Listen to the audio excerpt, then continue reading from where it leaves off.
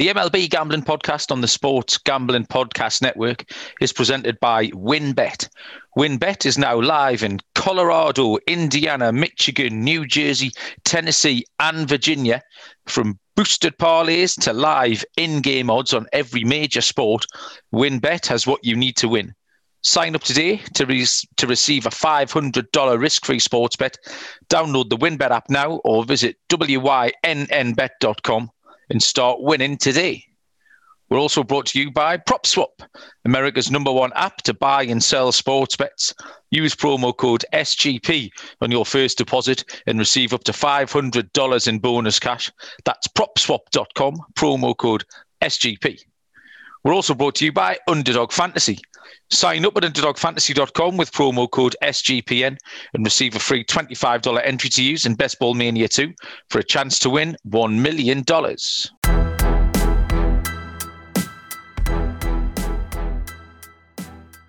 Welcome, everybody, to the MLB Gambling Podcast on the Sports Gambling Podcast Network. My name is Malcolm Bamford, coming to you from Newcastle on the northeast coast of England, and joining me from a whole lot of miles away in Houston, Texas, Munaf Manji. Good afternoon, Munaf. We're at a whole different time.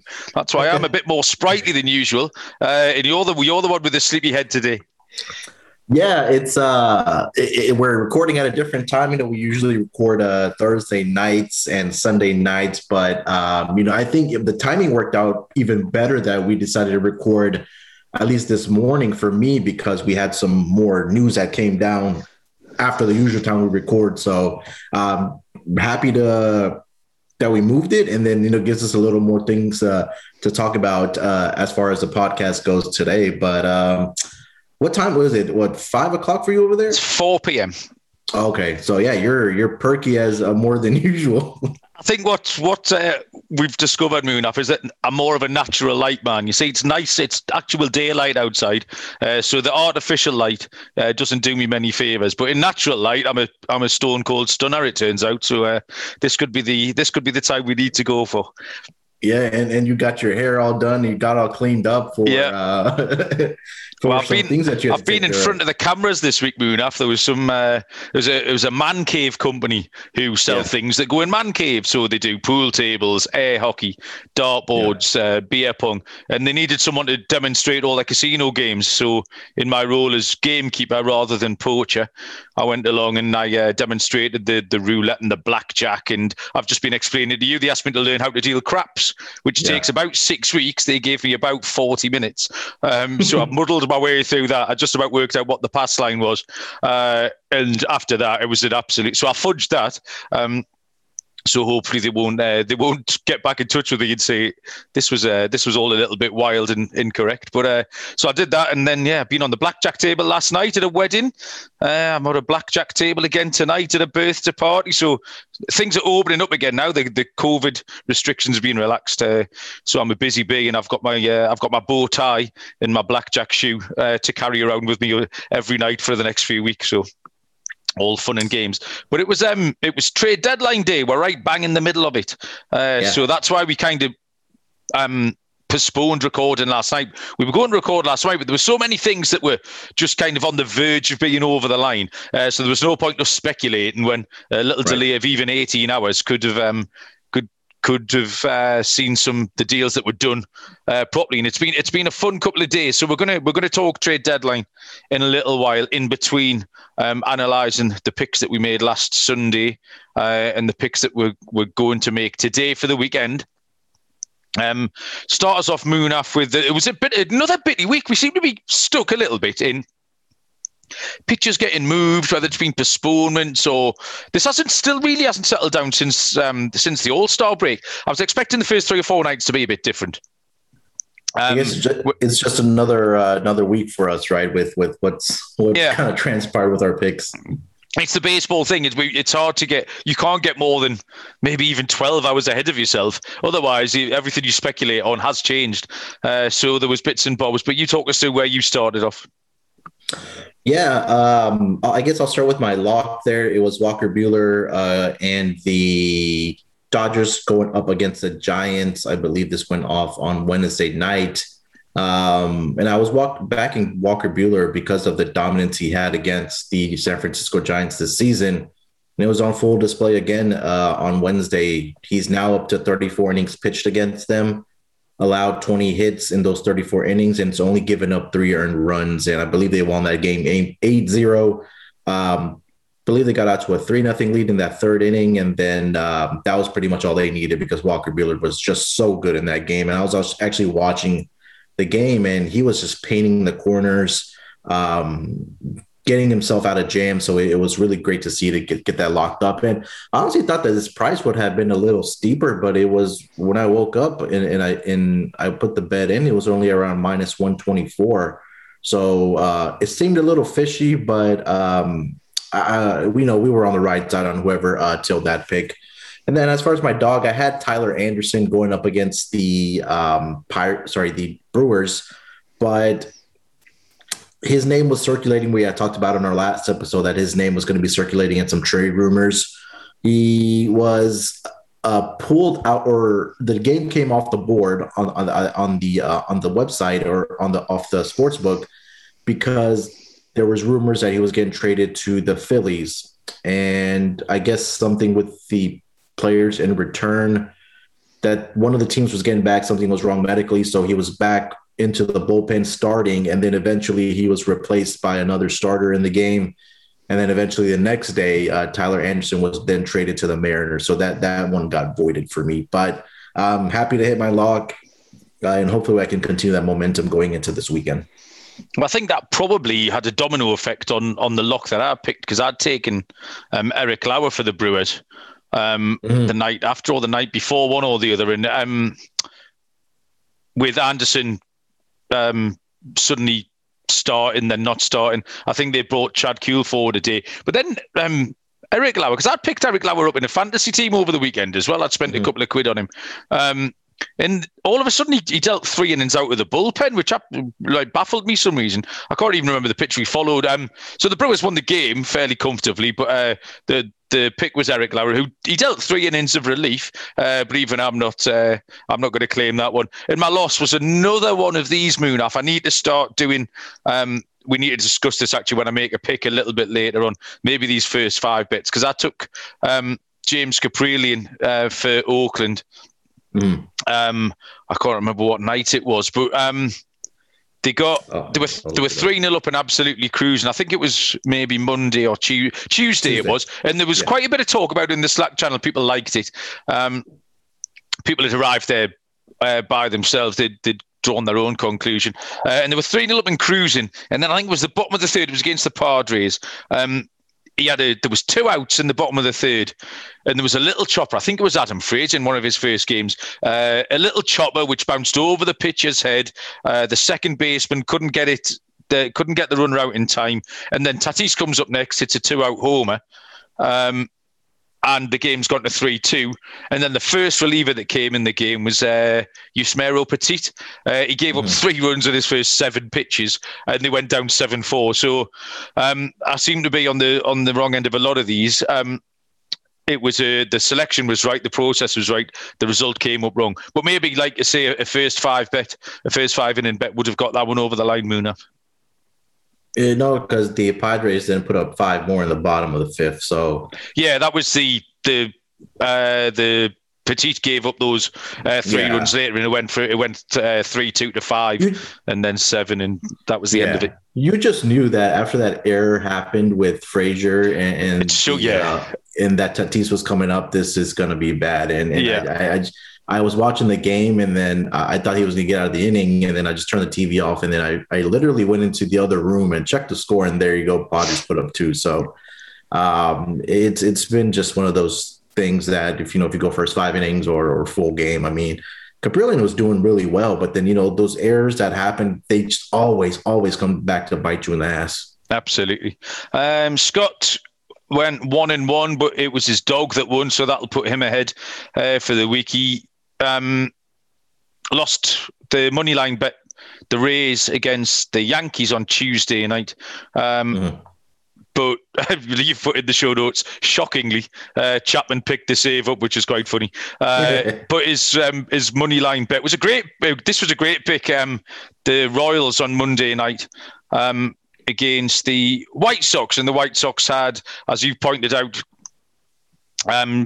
it was a good spot. Now, this is something I hear more in NFL betting. You talk about a team coming off a win or a loss. Is that the White Sox had played the Brewers on Sunday night in the big televised game, and then gone on to Monday to play the Royals. And the Royals actually been quite feisty this week. And did they win it maybe 5-0, something like that? But yeah, Royals on the money line with Scott. So he picked his dog up and his luck went down. And I'll let you talk us through Nick's, because your little show notes made me laugh again there. Yeah, this week was the week that Nick took the bite with the bullet, with the bullpens just absolutely crushing his dreams. So sorry, Nick, you were the scapegoat this week. He had the Nationals money line. I believe it was, I need to start around on these games, but they were up throughout the game. I believe it was Monday. Let me double check here. Fast forward Monday here we go. Yeah, so they were up 5-3 going into the bottom of the ninth. Oh dear. Yeah, and then it was, I believe it was 2 outs also. You had 2 guys on. Andrew McCutchen is up, and Brad Hand, the guy that we had talked about last week that was going to be on the trading block, absolutely crushes his dreams, and Andrew McCutchen hits one out of the park. Walk-off home run for the Phillies, and they got the victory over the Nationals. So sorry, Nick, you were the scapegoat for the bullpen blow-up this week. And then his dog was the Mariners against the Astros. I believe this was on Tuesday, and another game that he could have won. But, Nick's been consistent for us all season long, so I'm sure he's going to bounce back this weekend. But sorry, Nick, you were the bullpen culprit this week. Gets me off the hook, saves me having to explain myself a little bit. If you saw me twitching around in the last 1 minute there, Munaf, it's a bit of a role reversal here. I'm normally watching your eyes dart between 17 different screens. Well, we're in the middle of Glorious Goodwood here, which is one of the big horse racing meetings. And if you know, I do cover the horse racing for the SGPN. So I've just been watching a race there and had a little plus 350 winner, and it was just hanging on as we got to the line, hanging on grimly, but he's won by a nose. So that'll keep me going for another little while. My tally site picks have gone really well this week. I got ahead early on Monday, so I got 8 games. I think I was something like 9-2 or something, and then capped that up. So currently sitting on 61%, which I'm happy with, and the ROI was good as well. Picked up quite a lot of dogs this week. So I've been traveling along okay, which makes it even worse that the Caprillion bet went down, because I've had a lot of winners to choose from, a lot of dogs to choose from, and then haven't managed to spit the right one out. But it's been an odd week. There's been quite a lot of high scoring games, a lot of double figures. There was a 14-0. Did the Rays beat the Yankees, and then the Yankees turned it around and spanked them the other way. And I know we're going to mention the crazy Detroit-Minnesota game as well in a little while. But how's your week's picks gone? Yeah, I just checked it right now. I think I got off to a slow start for the week, but I'm not sure if this is correct or not. But apparently, I'm 71% for this week at 29-12. So last week was not a great week for me. So I'm glad to turn it around this week. And we're all at that 53% or better mark, going forward for the season. So hopefully we can continue that momentum through the weekend. And definitely, again, if you are not in the Slack channel, which you should be, but make sure we're posting our daily picks. We're picking every single game, every single week for the baseball season. So check out our picks. We're partnered with TallySide, but it's embedded on our website at sportsgamblingpodcast.com. Just hit that MLB tab. You'll see MLB picks, and you'll see picks from Malcolm, myself, Will, and Nick. So we're all having a great season, and hopefully we can continue that here, like we said, in the second half of the season. That Detroit-Minnesota game, Detroit beat Minnesota 17-14 the other night. I've got a couple of great stats here, Munaf, for you. So this was the fourth time just in MLB history that a team had won a game in which they'd given up 7 home runs.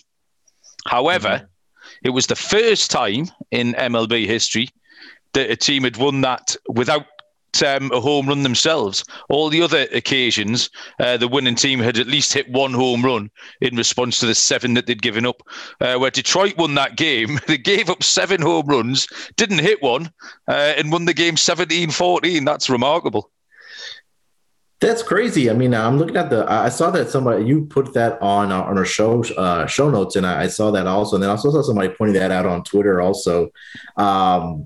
That's crazy. I mean, looking at that 4th inning, they combined to score 14 runs in that 4th inning.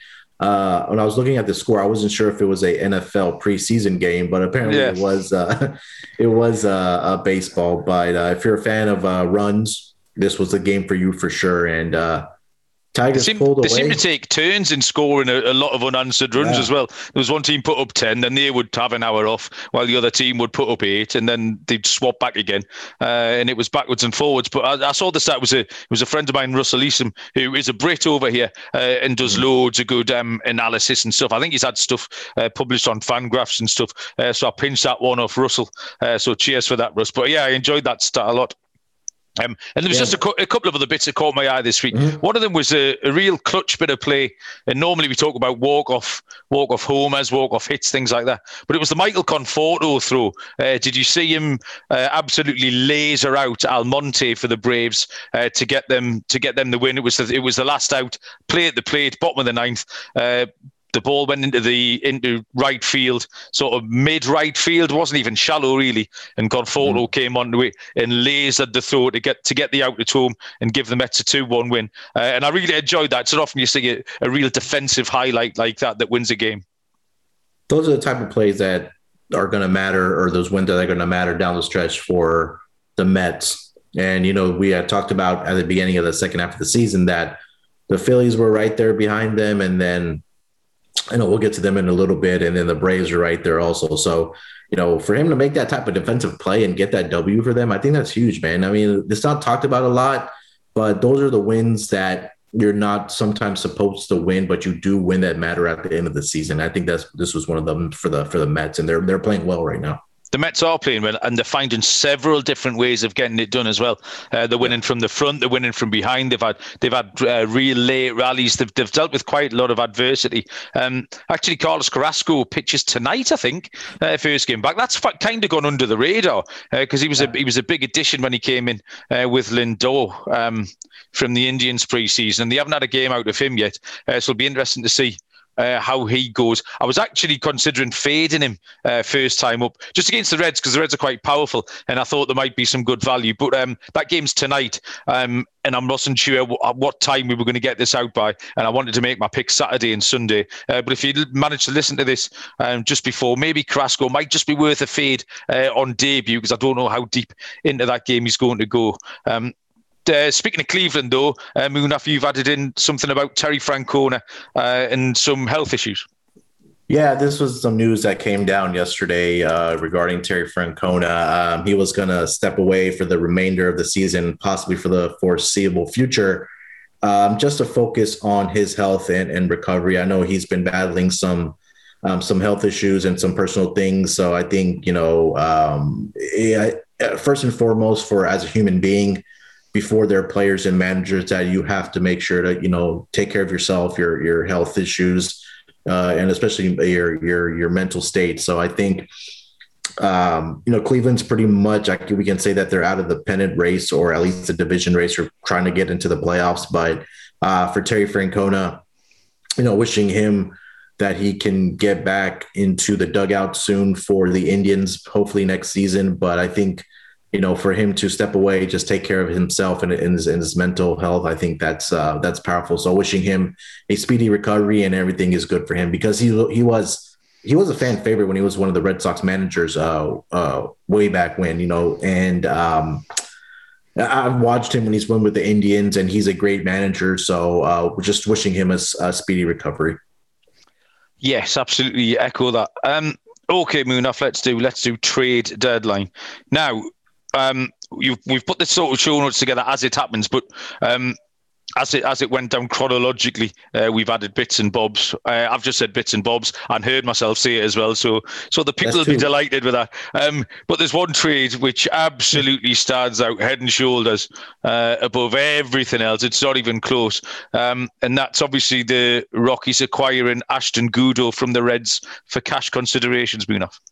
Not really. That was a terrible joke. It was clearly the LA Dodgers have absolutely blown this up. I mean, I read this last night. Now we have the deadline day over here. We have Premier League deadline day, and very occasionally, I remember Manchester City picking up Robinho about 12 years ago. That was the real signal of intent. You see an absolute mammoth blockbuster, but this one seems so far out there in terms of how much money it's going to cost, the names of the players they're adding to an already stellar squad.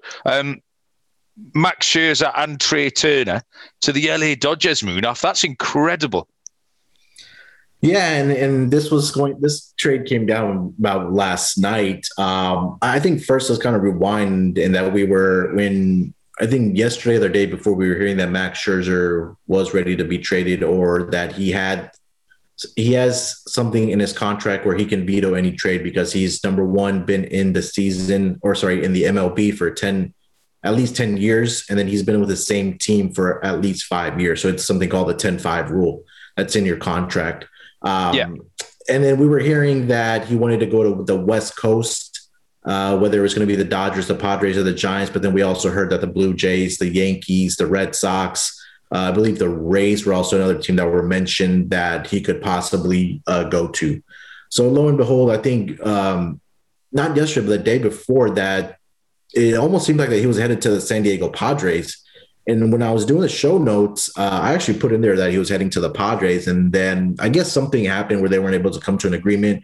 Fast forward, news broke down yesterday that both Max Scherzer and Trey Turner were heading to the Dodgers. And they also picked up Dan Duffy from the Royals. We'll get to that in a second. But I think that the Scherzer trade kind of tells us that Trevor Bauer is not going to be back for this team this season because of whatever legal issues that he's dealing with. We don't need to get into that. Everybody knows about it. So I think that's probably one main thing that they probably knew, that they had to go out and get another arm in this rotation.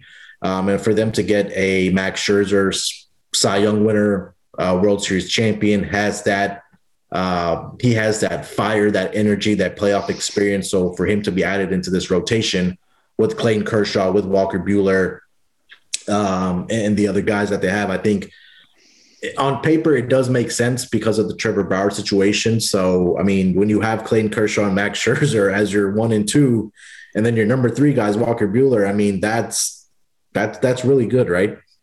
Oh, unbelievable. Obviously, they've got Julio Urias as well, who's had a great season. And then you've got David Price and Tony Gonsolin. I think Price maybe he'll have to go back to the bullpen. They've experimented with him a little bit this season. Gonsolin, I don't know. And then, like you say, we'll bring up Danny Duffy in a little while. So yeah, they get Scherzer through to the end of the season. They get another year of control on Trey Turner. Trey Turner, they control through 2022 when he's eligible for arbitration. But I don't know where Trey Turner's going to play either. Seager comes off the IL this week, but I mean, you can't have enough great players, I don't suppose. But yeah, this is an absolute blockbuster of a trade. Yeah. Really, a real eye opener. The Nationals have done all right because they're not going to contend anymore. They've actually picked up the top 2 prospects. They picked up 4 prospects from the Dodgers, but the top 2 MLB pipeline prospects, who are the catcher Keibert Ruiz and Josiah Gray, who's actually still listed because this deal hasn't been finalized. Josiah Gray is still listed to start tomorrow night for the Dodgers. So I can't see that happening. But obviously, he was ready to go because he was slated as being tomorrow night starting pitcher for Los Angeles. So yeah, they certainly picked up a couple of good prospects there for the Nationals. But yeah, an absolutely giant one. And I mean, sort of financially, this is the one that really just blew everyone's mind. It's the one that I could sort of understand most is liking it to something that Manchester City or Liverpool or Manchester United would do on a deadline day. Just go out and just cherry pick the top two couple of players. Now, as far as having a bet, which is why we're here then. So one of my sites has got all the odds postponed currently, I think, while everyone jostles and trades players. But can you see the line shortening up? I mean, with the Giants drift a little bit. I mean, this must be a bit of a kick in the stones for the Padres, who've done little bits and bobs. But just to see the Dodgers flex like this, the Padres are going to have to continually live with this. But this has got to shift the needle on the Dodgers' odds for the World Series. Yeah, and I'm looking at one of the books right now that does have it listed. Dodgers are the prohibitive favorite at plus 320 to win the World Series. And then to win the National League pennant, they are all the way down to plus 160. So just to kind of reference it, the next favored team to win the National League pennant is the Mets at plus 450 and the Padres at plus 450. And then for the World Series, the Dodgers are at plus 320, and the next team that's favored is the Houston Astros at plus 600. So that kind of tells you how the market kind of reacted to the Dodgers making these two trades. And I think rightfully so, right? We just talked about Max Scherzer, of how he's one of the best pitchers in the National League. And then also we talked about with Trey Turner. From what I've been reading is that he's going to be playing second base, because you can't really put Corey Seager at any other position with him coming back. So, you add a bat like Trey Turner in your top of your lineup, or however Dave Roberts decided to do it. But if you have Trey Turner and Mookie Betts as your 1 and 2 possibly at the top of your lineup, I mean, that's really good. That's going to be a tough time for these other pitchers to get this lineup out. I mean, up and down, this lineup is stacked, and they have a lot of depth with guys that can get on base and guys that can hit for power. Yeah, Trey Turner is almost continually underrated. He's a quiet man, really, and he's not as flashy as Tatis and players like that. But he's got power, he's got speed, he's a great. He's got a great glove, so that's an outside. He's one of my absolute favourite players, as Trey Turner. We'll stick in that division then. While we're on that subject, Adam Frazier from the Pirates to the Padres, a good player, almost like a light Trey Turner again, a sort of a slight quieter player, but he's got all the hits. This season is average, and I think he's got the most hits in MLB still, and a good piece for the Padres to complement what they've already got. Yeah, we had. This guy made the All-Star team this year, right? Along with I think Reynolds also made it from the Pirates. Yeah. So when you have these two type of players, especially Adam Frazier, that's probably going to be their leadoff spot, comes in and takes over as the leadoff guy for the Padres, and again, Fernando Tatis Jr. and Manny Machado, that's these guys that are in the lineup. I mean, he's batting 320 on the season. Not a power guy, but you don't need that when you have Manny Machado and Fernando Tatis on this team, right? You just need him to find a way to get on base. And this is a huge pickup for the Padres. And I love that they got this guy, again, a guy that hits for average, gets on base. And when you have your power guys, like I mentioned, that are going to be right behind them, try to bring them in, that's going to be really good for the Padres. I think the only concern right now for them is probably getting a little bit more pitching, because they were in that Max Scherzer rumors and almost had him. But I won't be surprised if they find a way to get another arm in this rotation for the Padres. Quickly, Adam Frazier, you're right. Number 1, Adam Frazier, 127 hits in the National League. And then number 2, Trey Turner, 125. Wow. Yeah. The Yankees, we got this one right. We knew Joey Gallo had Yankees written all over them. Beefy Slugger, another Beefy Slugger, get him in there, swing and a miss or hit it out. It wasn't quite a badly kept secret, actually. But the Anthony Rizzo one came as a bit of a surprise, Munaf, and you didn't seem very happy with this when I chatted to you briefly last night about it. Yeah, I mean, I'm trying to take my Red Sox fandom out of it, but I don't understand why the Yankees are trying to go out and get more bats in this lineup. I mean, at the end of the day, it comes down to pitching, especially in the playoffs. So I guess you trying to make it sense to me is why are they going out and get 2 left-handed batters? Yeah, they needed 2. I think they did need one of these guys, but again, with Joey Gallo, it's a Aaron Judge a stand situation, just left-handed. Either he's going to hit it out of the park or he's going to strike out. And then Anthony Rizzo, there was rumors that he was going to come to the Red Sox, which I would have loved, but they also picked up a bat late last night. We'll get to that in a little bit.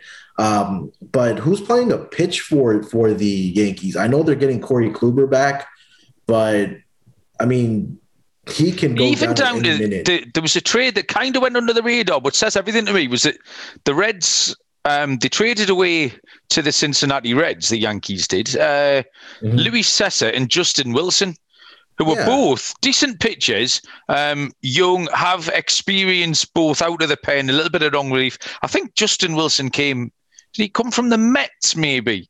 He was one of the Mets' top prospects, I think. I'll look it up. But yeah, they traded away both of those who really were going to kind of their future the next 2 or 3 years of either long relief or if they're going to get stretched out into starters. And just to trade those kind of players, they're the players you need rather than, again, like you said, you're swinging your base. It's a left-handed Aaron Judge. Joey Gallo, how many sack flies, Munaf, has Joey Gallo had since 2019?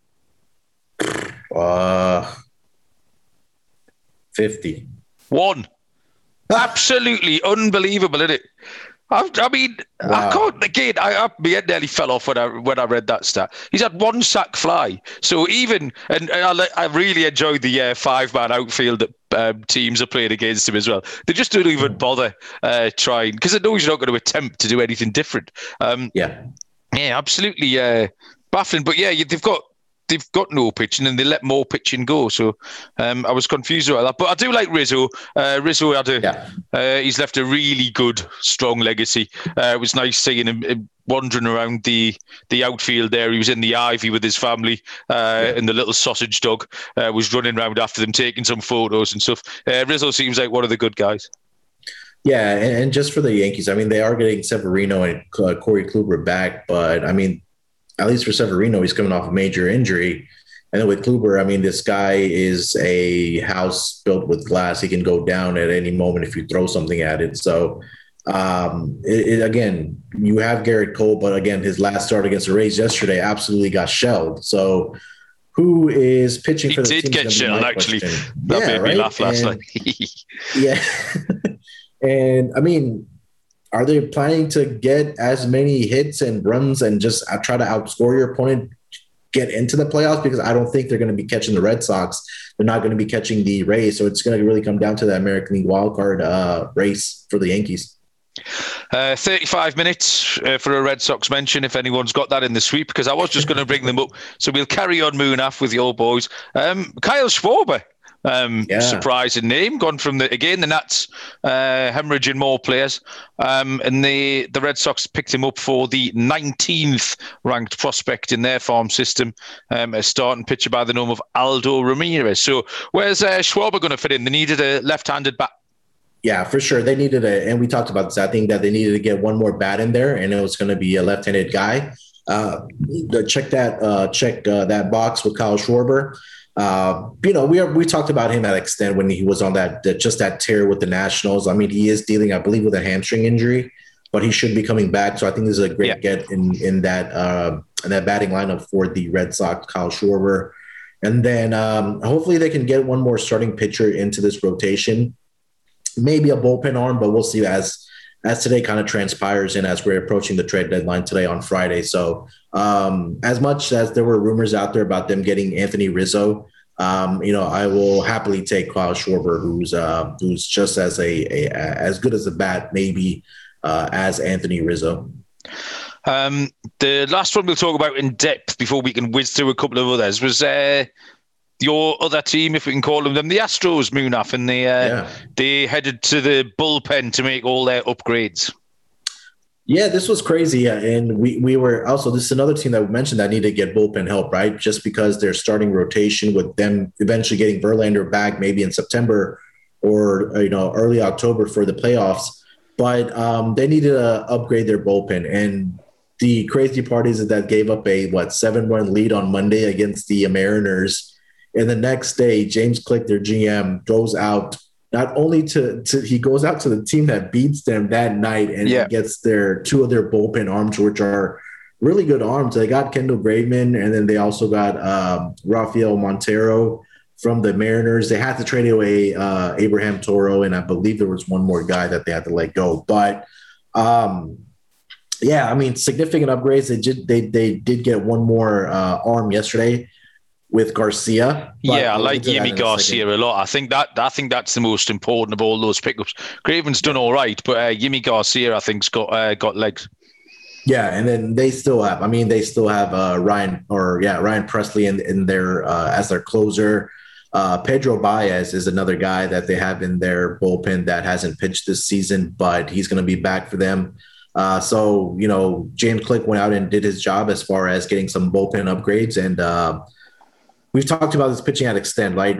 Outside of, we talked about Luis Garcia with Jose Urquidy, and then Framber Valdez, again, getting Justin Verlander back also. So I think their pitching is in a good place. And again, Alex Bregman is going to be back for the Astros. I know he's making some rehab starts. He's making rehab starts with the AAA team, which their stadium is about 5 to 7 minutes away from me. Okay. So, he should be back, I believe, next week or the following week for the Astros.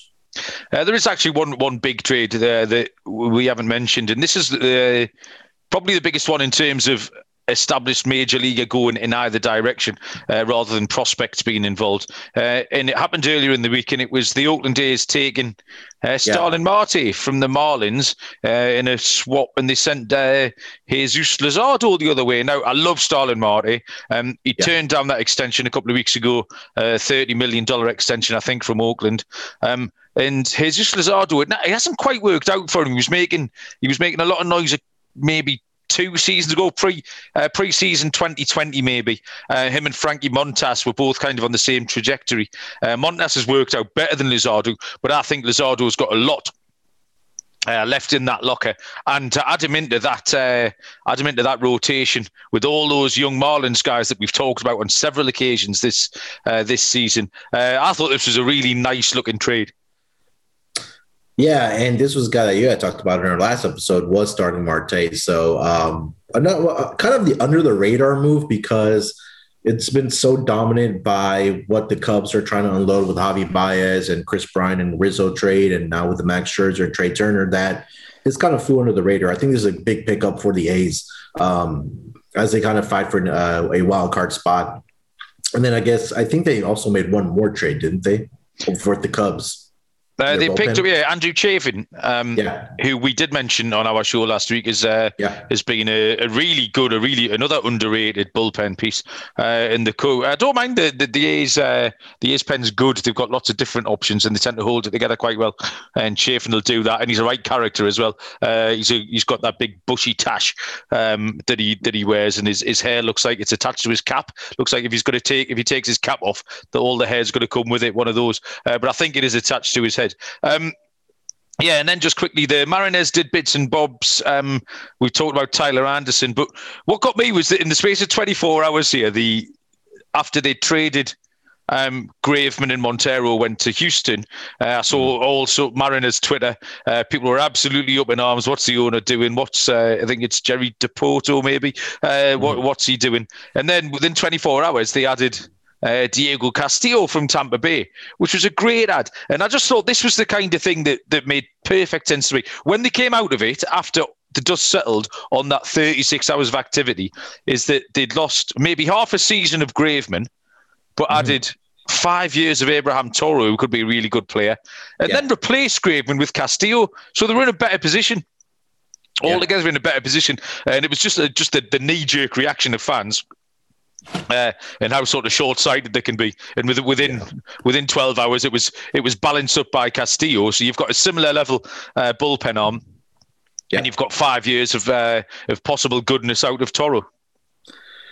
Yeah, and Mariners are the hottest team in baseball right now, right? I mean, they did lose the Astros 2 out of 3 games, but I would love to see this Mariners team just find a way to get into the playoffs. I think they're a fun, exciting team. And you had spoken about this team in volumes that in the next year or 2 or 3 years, they're really going to be a good team competing in that AL West division, possibly even the wild card for the American League. So they're in a good spot. I think they have a lot of young players that are going to develop as the season progresses, and in the off season and spring training for the next couple of years. But it's Seattle Mariners are definitely a team to definitely keep your eye on. Abraham Turo, I can talk about it with the Astros being here. I mean, a fan favorite. He was a guy in the clubhouse that all the players loved. So a huge pickup for the Mariners. And again, like you mentioned, with Castillo taking the place of Graveman, they got better.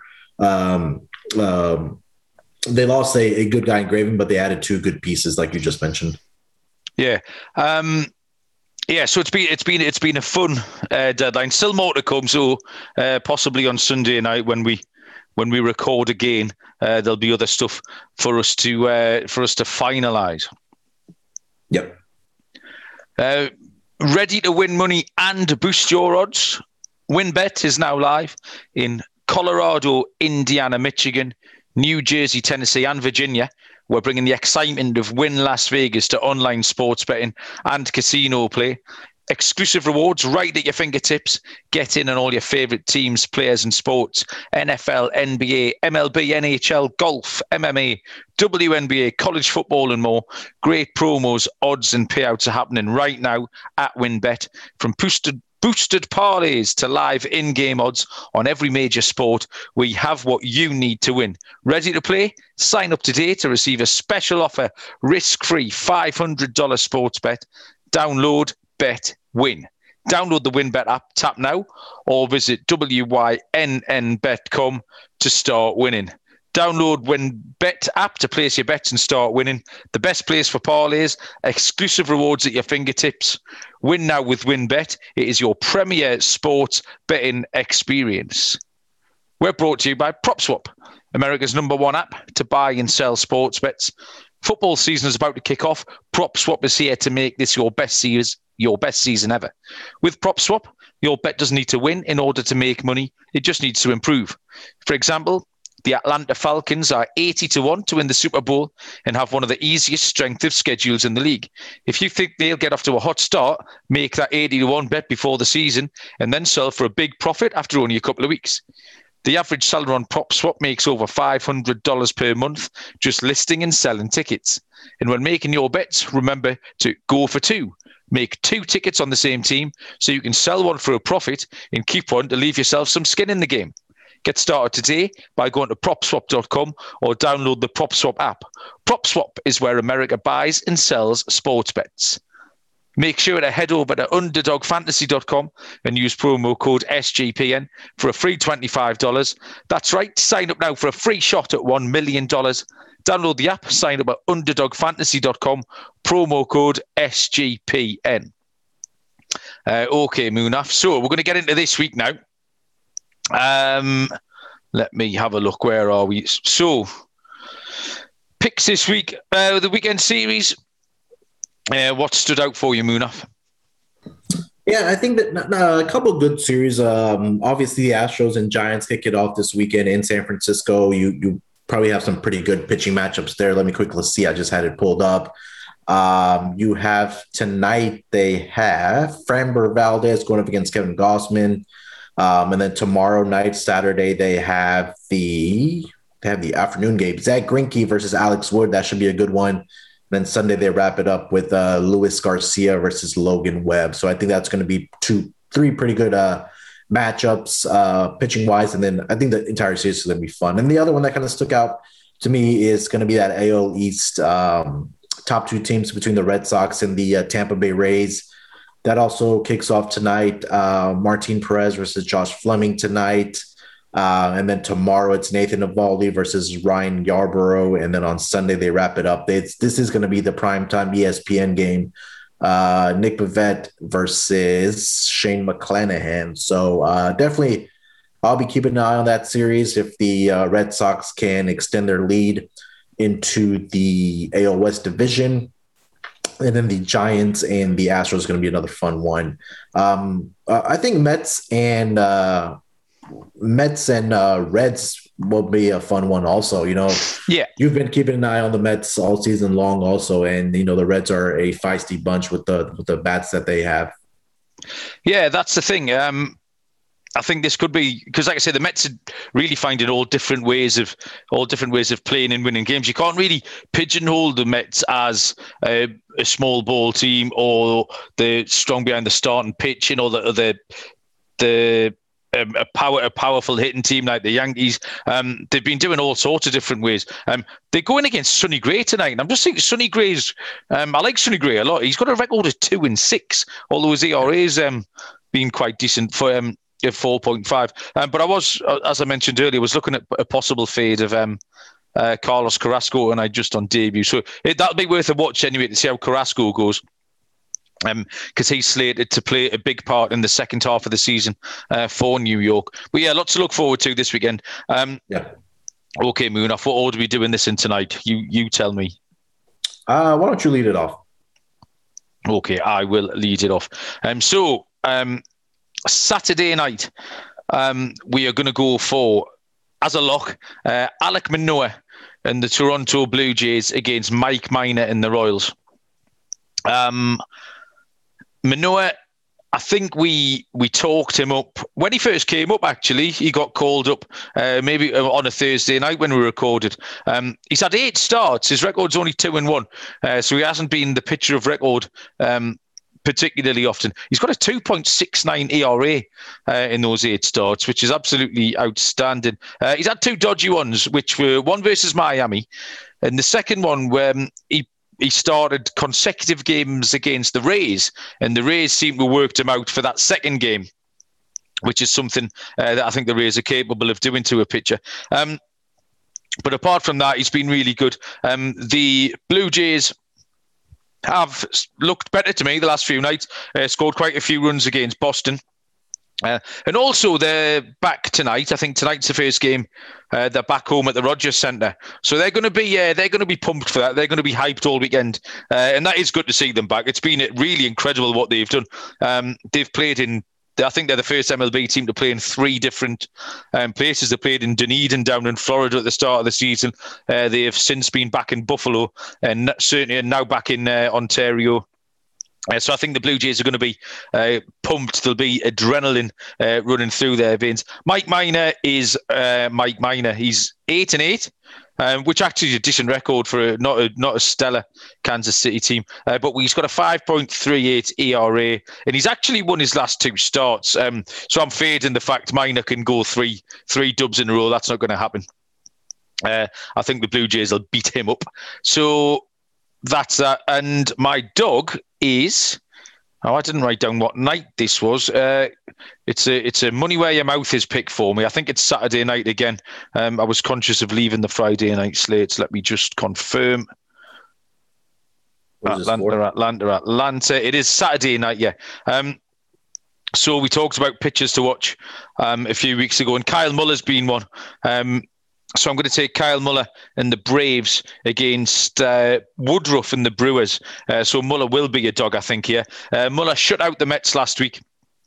A 7-inning doubleheader. Muller was excellent. And there's not, because he's starting now come on people's radars, there's not going to be many spots where Muller will be a dog. But taking on Brandon Woodruff and the Brewers, I think he will be a dog. He's 2-3. Record doesn't really reflect how well he's pitched with a 2.55 ERA. Woodruff hasn't actually got a W since June the 29th. He's 0-2 in July. And this might be in one moon off where I would maybe lead towards the first 5. This has got this a look of this James Caprillion pick from last week all over it, where I don't want Muller to go 2-0 up inside the 5th inning, and then the rest of them to blow it for me. So I'm looking at you there to give me some advice on that. But I want to take Kyle Muller against the Brewers. So they're both on Saturday night, my picks.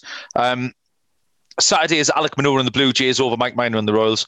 And my dog will be Kyle Muller and the Braves over Woodruff and the Brewers, and you're going to give me some advice as whether I go money line or do I take it on the first 5?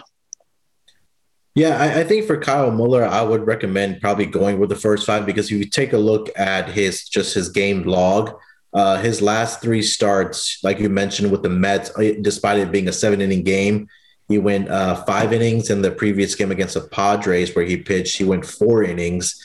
And then the previous game against the Marlins, he went 5 2/3. And his ceiling has kind of been that 5-inning mark. So I would probably, I think first 5 innings is probably your best bet to go because not sure how much you trust the Atlanta bullpen.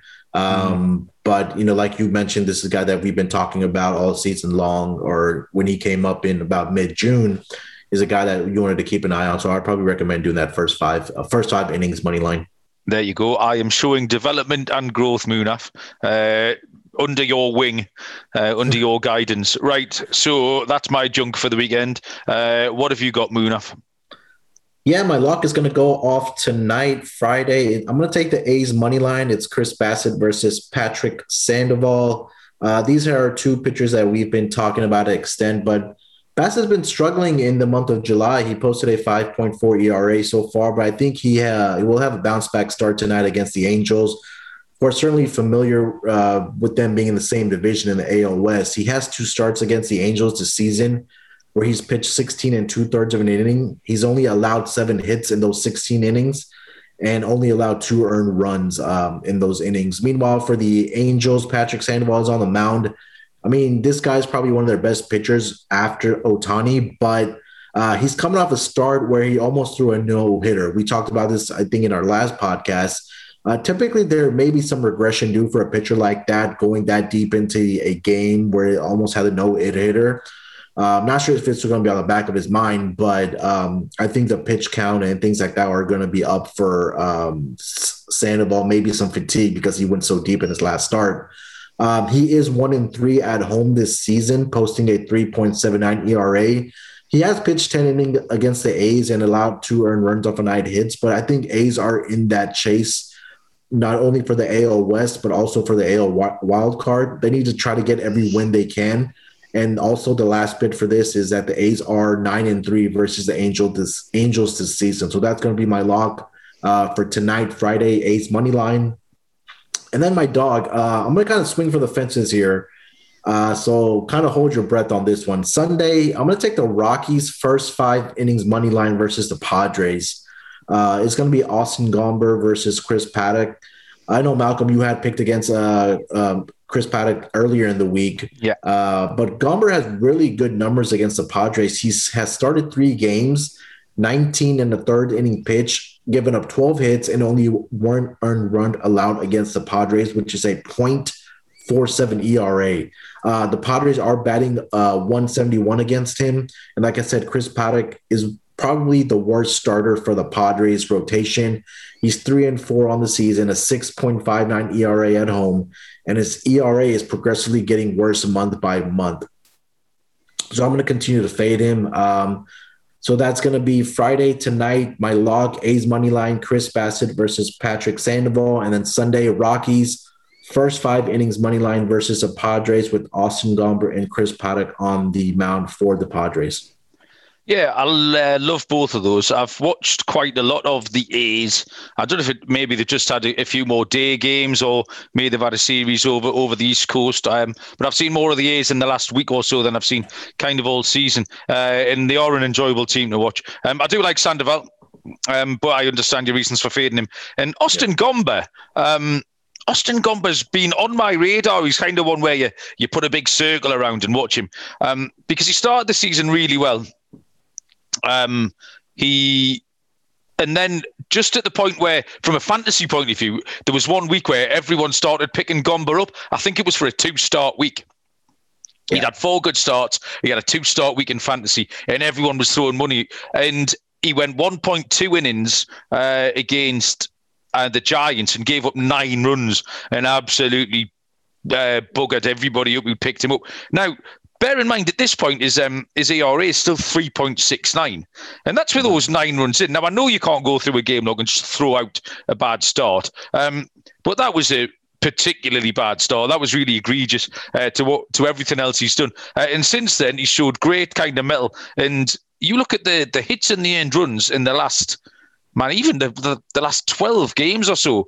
That earned run is 0-1-2-2, 0-1-0-2. 3-2. So there's 1-3. He's gave up 3 earned runs once, and I've maybe gone back 10 starts there. So yeah, Austin Gomber has certainly got that big circle around him for me. And you've picked a great place to pick him out there, because Chris Paddock has just kind of more been consistent, but consistently not very good. So yeah. Absolutely love it. We do have picks on. From Will Moorman surfaced. He's gone Saturday double, same as myself. He's taken the Red Sox on the money line against the Rays, which is Nathan Eovaldi and a Ryan Yarbrough matchup. And for his dog is the Nationals money line versus the Cubs. He's taken John Lester, fading Kyle Hendricks there, fading his own Cubs. For Will, he must be down in the dumps seeing a lot of his favourite players leave. Nick and Scott have also sent some picks in, and we can join them now for them to tell us who they have selected.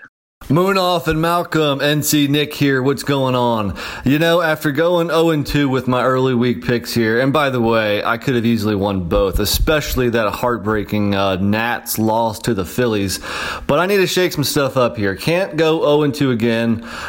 So let's just get right to it. I got your lock and your dog, Major League Baseball of the weekend. We'll start with the lock. That is the Tigers over the Orioles on Friday. It's fade Matt Harvey day. And actually, this Tigers offense is really playing well of late. So I like the Tigers to get it done there. And then my dog will be Braves over the Brewers on Sunday. Braves should be a slight dog here, I'm expecting. It's Charlie Morton versus Brett Anderson. Anderson actually pitched well his last outing, but I think he kind of regresses back to the norm, which is an average or below average pitcher here. And I like Morton to win that matchup. And I like the Braves to beat Milwaukee on Sunday. So once again, lock Tigers over the Orioles Friday, dog Braves over the Brewers Sunday. There you go. Let it ride.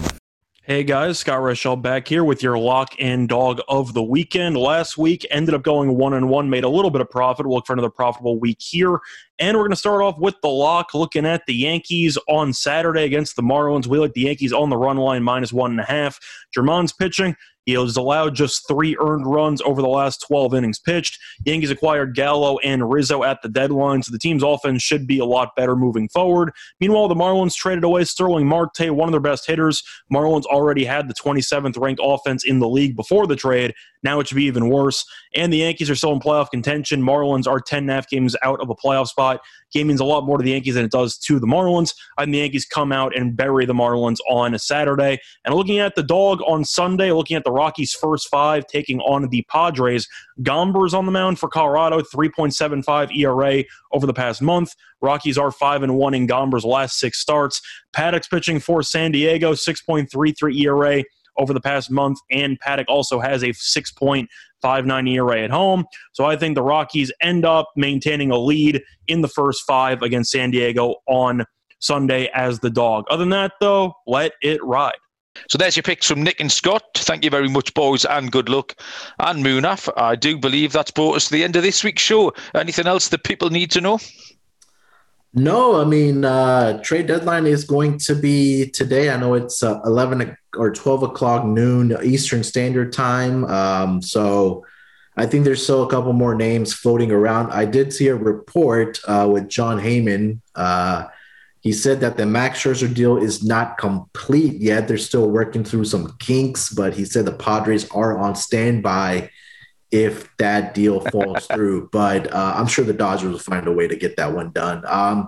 But yeah, just keep an eye out for some more of these deals. If we get, if there are some more big names like Chris Bryant, Javi Baez that do get moved, we'll talk about it on Sunday. Yeah, Berrios to the Yankees as well, I'm saying possibly. Luke Voigt's been made available, so we might have a little bit more on both of those by Sunday.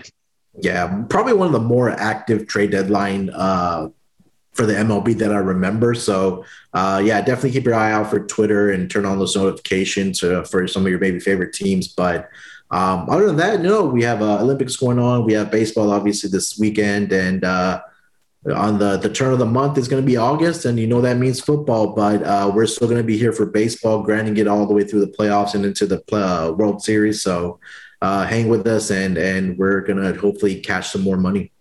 Yeah, I'd look at the Olympic baseball earlier on, and I think most of the teams have just played kind of one game each at the moment. And so we can get into that a little bit more, because we did make some picks. So we'll have a little look through that maybe on Sunday after the second round of games. So yeah, appreciate everyone joining us. Usual place, like and subscribe, Apple, Spotify, etc. Tally site, website, Twitter, the DraftKings picks, you name it, usual places. We've got a special guest on Sunday as well, so that's something to look forward to. Cheers, Munaf. Thank you for joining me on this fine afternoon where I'm all sprightly and full of beans. I'm off out to deal blackjack again for 3 hours tonight, so I'll keep my senses sharp. Enjoy your weekend, Munaf. I'll speak to you Sunday night. Have a good weekend, everybody, and we'll see you down the road.